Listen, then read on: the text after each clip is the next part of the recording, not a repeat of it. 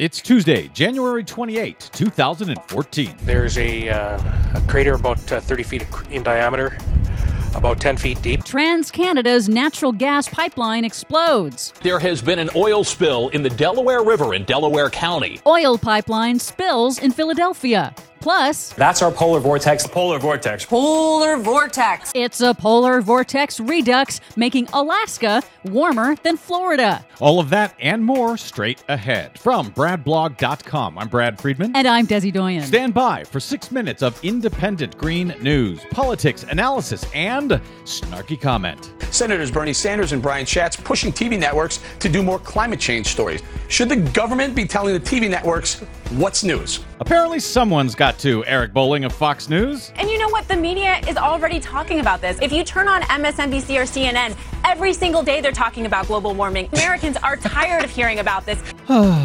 This is your Green News Report.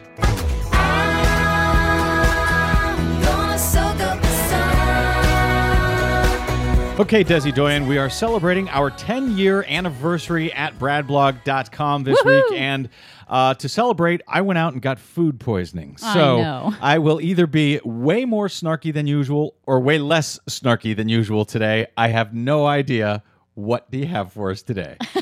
Well, first off, it is the return of the polar vortex. Yet another blocking pattern in the jet stream is sending deep Arctic cold into the Midwest and South, pushing deep drought to California and crazy record warmth to Alaska. In Alaska on Sunday night at 10 p.m., parts of Alaska were warmer than all of the continental U.S. except South Florida and Southern California. Got that? In Alaska. And of course, yes, everyone's got that. We see it all the time on CNN and MSNBC, who do nothing but cover global warming. Right, and it might be nice for Alaskans, except that heat wave is triggering a series of some of the biggest avalanches ever observed in the region, like one that covered 52 miles of road near Valdez, Alaska. Valdez, Alaska. Why does that word ring a bell for me? Because it's the name of the Exxon Valdez, the oil tanker that spilled all over Alaska's pristine Prince William Sound. Ah, yes, the Exxon Valdez. Well, I'm glad we learned our lesson from that 20 years ago and aren't transporting around dangerous oil and natural gas to have that kind of accident again, right? No, I wish that were true.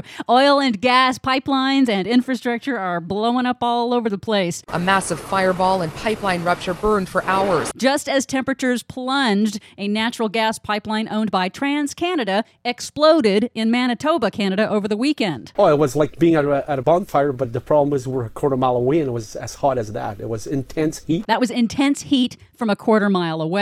No one was hurt, and the cause of the explosion is still under investigation. TransCanada, the owner of that exploded pipeline, is the same pipeline company trying to build the controversial Keystone XL tar sands pipeline across the Midwest. This most recent exploded TransCanada pipeline has not been inspected by the company in over 5 years. The southern leg of the TransCanada Keystone XL pipeline just opened, and you've got folks in Texas out there doing neighborhood watch to look at the pipeline because they say when these things explode or leak, it's usually people who find it, not the fancy schmancy computer equipment that TransCanada tells us is on their pipeline, so we don't need to worry. Oil and gas infrastructure is really blowing up and wreaking havoc all over the place. Near Philadelphia, there has been an oil spill in the Delaware River in Delaware County.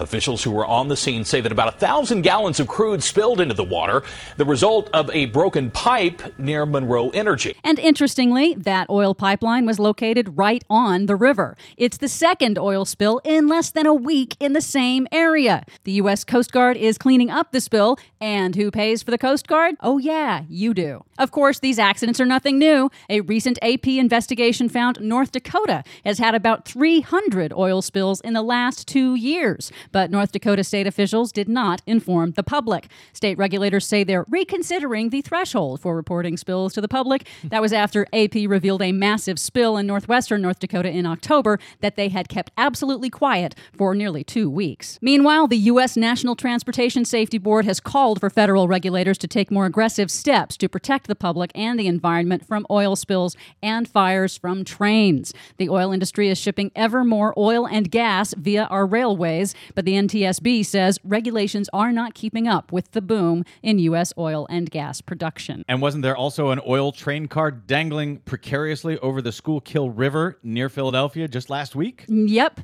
And once again, it bears repeating with all these natural gas explosions and oil spills that there hasn't been a single explosion or death at a solar plant or a wind farm for years on end. For much more on those stories and the ones we couldn't get to today, check out our website at greennews.bradblog.com. Download us on iTunes, listen to us via Stitcher or TuneIn, like us on the Facebook, and follow us 24/7 on the Twitters at Green News Report. And oh yeah, stop by Bradblog and help us celebrate our 10-year anniversary, of course, without the food poisoning.